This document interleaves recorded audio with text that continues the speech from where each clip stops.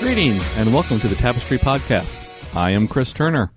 Tapestry is the adoption and foster care ministry of Irving Bible Church in Irving, Texas. And yes, you are indeed listening to the Tapestry Podcast. We do have new theme music.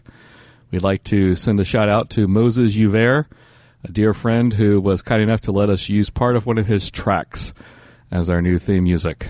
Hi, Chris. Hi, Ryan. Joining me today is Ryan North, the Executive Director of Tapestry.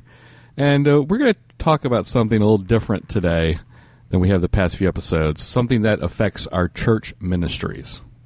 So one of the things we want to talk about is how church ministries, and specifically children's church ministries, need to be trauma-informed so that they might better care not only for our kids who might come from a hard place, but for all kids in the ministry who can benefit from it. So, Ryan, why is it important that church ministries are trauma-informed? So here's a little bit of background to that question, because we get asked this question a lot. Hey, do you have something for our children's ministry to help them be more trauma-informed? The more frequent question is, hey, do you have something that we can give to our children's ministry so they can better serve our children, of course, our children, foster and adoptive kids? I've had people say, hey, have you got an elevator pitch that I can share with the children's pastor while we're walking down the hall on why they need to do this? And I think one of the mistakes that ministries like ours have made when reaching out to churches is we approach them with this idea that we've got our kids in your ministry, they've got some unique needs and unique behaviors, and here are some things that you can do to make it better for them. Now, that doesn't appear to be problematic at all, except when we look at the fact that children's ministries are generally always trying to get more volunteers. Mm-hmm. I think they're understaffed on Sundays and Wednesdays, and what they hear is, hey, here's another group with some unique needs that you need to accommodate. Mm-hmm. And for a long time, adoption and foster care ministries have approached churches. The children's ministry has said, we can't do anything differently. And the adoption and foster care ministry folks have gone away and said, well, the children's ministry doesn't care about our kids. Now, that could not be further from the truth. What we've learned over the last couple of years is that you need to approach it slightly differently, because you have to take people back to the basics, because people don't understand the emotional special needs of our children. Mm-hmm. We talk about this with people a lot. If a 9-year-old little girl is pushed into the room in a wheelchair, everybody can see that she has some needs and will do whatever they can to accommodate those needs. And as a matter of fact, will think negatively of people who don't do what they can to accommodate mm-hmm. those needs. The problem for our kids is that they come into the room in an emotional wheelchair, and nobody can see it. And those fight, flight, or freeze responses come out that we've spoken about before, mm-hmm. and then they're labeled as difficult or defiance. So here's why it's important. When children go to church on Sunday morning, it is not childcare. What it is thought out, planned time for them to learn the truths of Scripture and to learn about Jesus. And if we are constantly having to be reactive to behaviors, and if the 5-year-old class sounds like this, stop doing that, sit down, don't do that, you can't do that, stop that, come back here, they're not learning about Jesus. What it is a combat zone for that child. Mm-hmm. So our thought on that is that if we could just get people to understand trauma, how that impacts the children, and then what you can do about that, that's a really, really great win, right? Because, Brene Brown said that, I'll mess up the real quote, so I'll paraphrase. Essentially what she said is that compassion is a deeply held set of values. Mm-hmm. Empathy is the skill set needed to make compassion come alive. Right. And so what we want compassion for our children, but we don't equip the people and we don't take them to a place where they can be empathetic so they can have compassion for our children. So that's number one. Number two, we've always approached it as our population of kids, but the reality is you do not have to have spent 1 second in foster care. You do not have to be an adoptive child to have trauma. right? So we just go through we came up with a 2-hour training that we did here at Irving Bible Church. We've been asked by several churches since to come and do it with their staff, and it's real simple, right? Number one, let's talk about what trauma is and understand that. And so the 6 risk factors: prenatal stress and harm, difficult labor and delivery, early medical trauma, abuse, neglect, and other kinds of trauma. You can still be living with the people you were born to and have had prenatal stress and harm, and have had difficult labor and delivery, early medical trauma, other kinds of trauma, abuse, neglect. I mean, all 6 of those could be true. We sometimes only think, well, if abuse rises to the level where the state has to get involved, then it's abuse. Right. But well, that's not true, right? And we also tend to think of abuse in terms of physical abuse. Well, that's not true either. Mm-hmm. We tend to think of neglect as, well, if it rises to the level where the state needs to be involved, then it's neglect. Well, you know what? You can have a tough day at the office, and you get home and your children are like, Daddy, Daddy, and you're like, oh, leave me alone, I just want to watch Sports Center. Mm-hmm. Well, I mean, that's emotionally neglectful of your children. There are a lot of people dealing with abandonment issues because a 5-year-old doesn't process mom and dad that decided to get divorced. All that 5-year-old knows is that daddy doesn't live at the house anymore and feels abandoned. And if you believe the divorce statistics, they say that in the church and in the greater population in the United States, they mirror each other. If you believe that, the majority of the children in your class are dealing with some 1, 2, 3 of those risk factors that make a hard place. Mm-hmm. And they still, it's still processed by their brain, body, biology, beliefs, and behavior the same way. Right? This is not unique to foster kids. This is not unique to adopted kids. And so the 2 of the things that are really important in terms of speaking to church ministries, biology, we can touch on that, but their brain, understanding how it compromises their brain. And so we made everybody stand up and do the handy model of the brain and flip their lids and all that kind of stuff.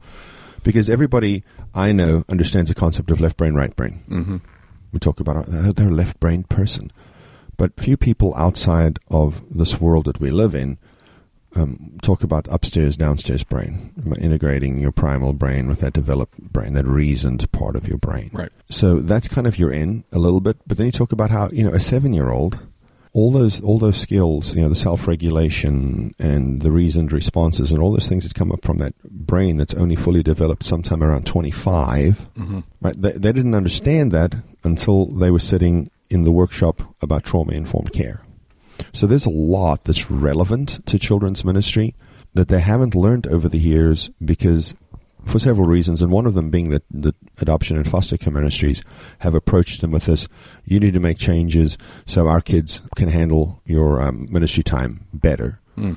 But the truth of the matter is that we now know a lot more. And so, I know it's time for me to quote Maya Angelou like I do every episode. Now that we know better, we have to do better. I think that Maya Angelou stopped short because it's once you know better, you must do better, and then you must help other people know better and do better as well. And I think, that to me is a driving thought every day. It is our responsibility now that we know better to help others know better. So that's sort of why I think it's important. Another thing that they do here at Irving Bible Church that we really, really love is this understanding that part of the altered development and one of the ways that children are impacted is their ability to deal with sensory inputs is altered. So we had a lady on staff here whose son was autistic, and so understanding the sensory processing issues was something she was acutely aware of because it was part of her life, right? And we also have a pretty well-developed special needs ministry here at the church. And so the lady who runs that, Shannon Miller, really understands a lot of the sensory, how sensory things impact people. And so the 2 of them in collaboration went to children's ministry and said, hey, we have these sensory kits. And so this is really, really a big moment. And I know that people listening might go, well, a little plastic tub with some like fidgets and some headphones, how's that a big moment? Well, here's why it's a big moment. Because it was a small ask. The children's ministry said, yeah, let's do that. And they're seeing, the benefits. They're seeing that it's not just adopted, foster, kids from the special needs ministry that do these things. It is like just general population kids, right? It's the people that mom and dad are happily married and, as far as you know, just love and adore their child. But you don't know that child's birth story. You don't know if they have any early medical trauma. And so we're going to pick the kids up from children's ministry, and there'll be kids in my son's group that have like the headphones on. And they're finding that making these small adjustments and allowing kids to fidget when you just want them to sit still and listen is really, really becoming very conducive to the kids learning. And so that went over so well that the next step was, okay, we want to learn more about this. And the children's ministry team approached us and said, hey, can you recommend a book? And so we said, yeah, Whole Brain Child. And so they actually require everybody on the children's ministry staff to have read that book now, which is just a huge win. In terms of ministering to the children. You know, if we can create an environment where the children feel safe and we don't have to be reactive, then we're going to learn more about Jesus. You know, one of the things that we have traditionally loved in the church is we like to be regimented, especially in children's ministry. And so, and that's partly the church is doing, but partly the church's response to parents, because I know that the children's ministry, when kids are done with that and mom and dad come and pick them up, they want to know where the little craft is that they made. It's like your receipt that you went to church with children, right? And because we know that, we spend a lot of time making sure that there's a craft. Well, if I got a kid that's dysregulated, forcing him to sit at the table and glue cotton balls onto an outline of a sheep, that's like a 15-minute battle that most people are willing to fight. And our response would be, well, could you just, Can you do something else? Yeah. Hey, it sounds like you don't want to do that. Are you asking for a compromise? So we coached them on compromises, redos, things of that nature, because those are really important things. I mean, it's interesting that God, one of the characteristics of God that we don't ever speak about is that He's willing to compromise. Okay, so here's my example of that. The Hebrews come out of Egypt. And, they're wandering in the desert for 40 years because they're doing lots of bad things. They're building calves out of gold. They're worshiping idols. And God gets to the point where He says to Moses, I wish I hadn't brought them out of Egypt. I should just smite them from the face of the earth. And Moses said, I paraphrase. And Moses said, yeah, you could do that. But if you did that, all the nations of the world would say, He brought them out of Egypt just so He could destroy them Himself. And then the Bible has one of the greatest verses. And Moses changed the Lord's mind. We don't talk about that a lot. But that God would listen to a mortal and get into this conversation where they're negotiating needs. Right? That's why it's a hallmark of secure attachment, being able to negotiate your needs. That's why people who are new in relationship with God, when you say, hey, look, I kind of, wrestle with the Lord about things. One of my favorite stories from Dr. Purvis's funeral was memorial service, was her son delivered the eulogy, and he said every time my mother spoke, she'd go into the ladies' room, lock herself in the stall, raise her hands to heaven, and basically argue with the Lord. Why do you want me to do this? I can't do this. I don't know why you want me to do this. Why do you keep having me do this? I'm not equipped. I can't. I don't want to. And then she'd go out and do it in any case. Right? Because she can do that because of the quality of her relationship with the Lord. She's in a securely attached place. Well, if we can build quality relationships with our children, then that's really, really great. Now, children's ministry does a lot of things that are fantastic. One, they always make sure that the kids are in the same class, that they're around the same children and around the same teacher every week. So they understand intuitively this concept that we need to work on the relationship with the people in the room. They break and they go have large group where the kids dance and do actions and sing and laugh and stuff. So they understand the concept of getting kids moving. Right? They have like a water break and a snack break. They understand proper hydration and nutrition. Well, nutrition, they're giving them some crackers. Cool fish. Right, yeah. Cheerios. But they understand that these things have to happen. Right. And it's amazing that they do all these things. Then we sit and talk to them about why that's really, really good. They go, oh, yeah, that is. Well, here's three things. You just tie a couple more things together. I think we're going to be in a really, really great place. So, we really feel like the time has come for us to invest in doing this with children's ministries, because it's not just for the benefit of our population of children, it is for the benefit of all the children. Right. It's like the old song goes, Jesus loves the little children, all the children of the world. And so while our ministry is to families and to help them and equip them and, connect them to a community, equip them, encourage them, while that is the nature of our ministry, there's a second component of that, and that is that if you make the children's ministry a place where our children can thrive, it will be a place where all children can thrive.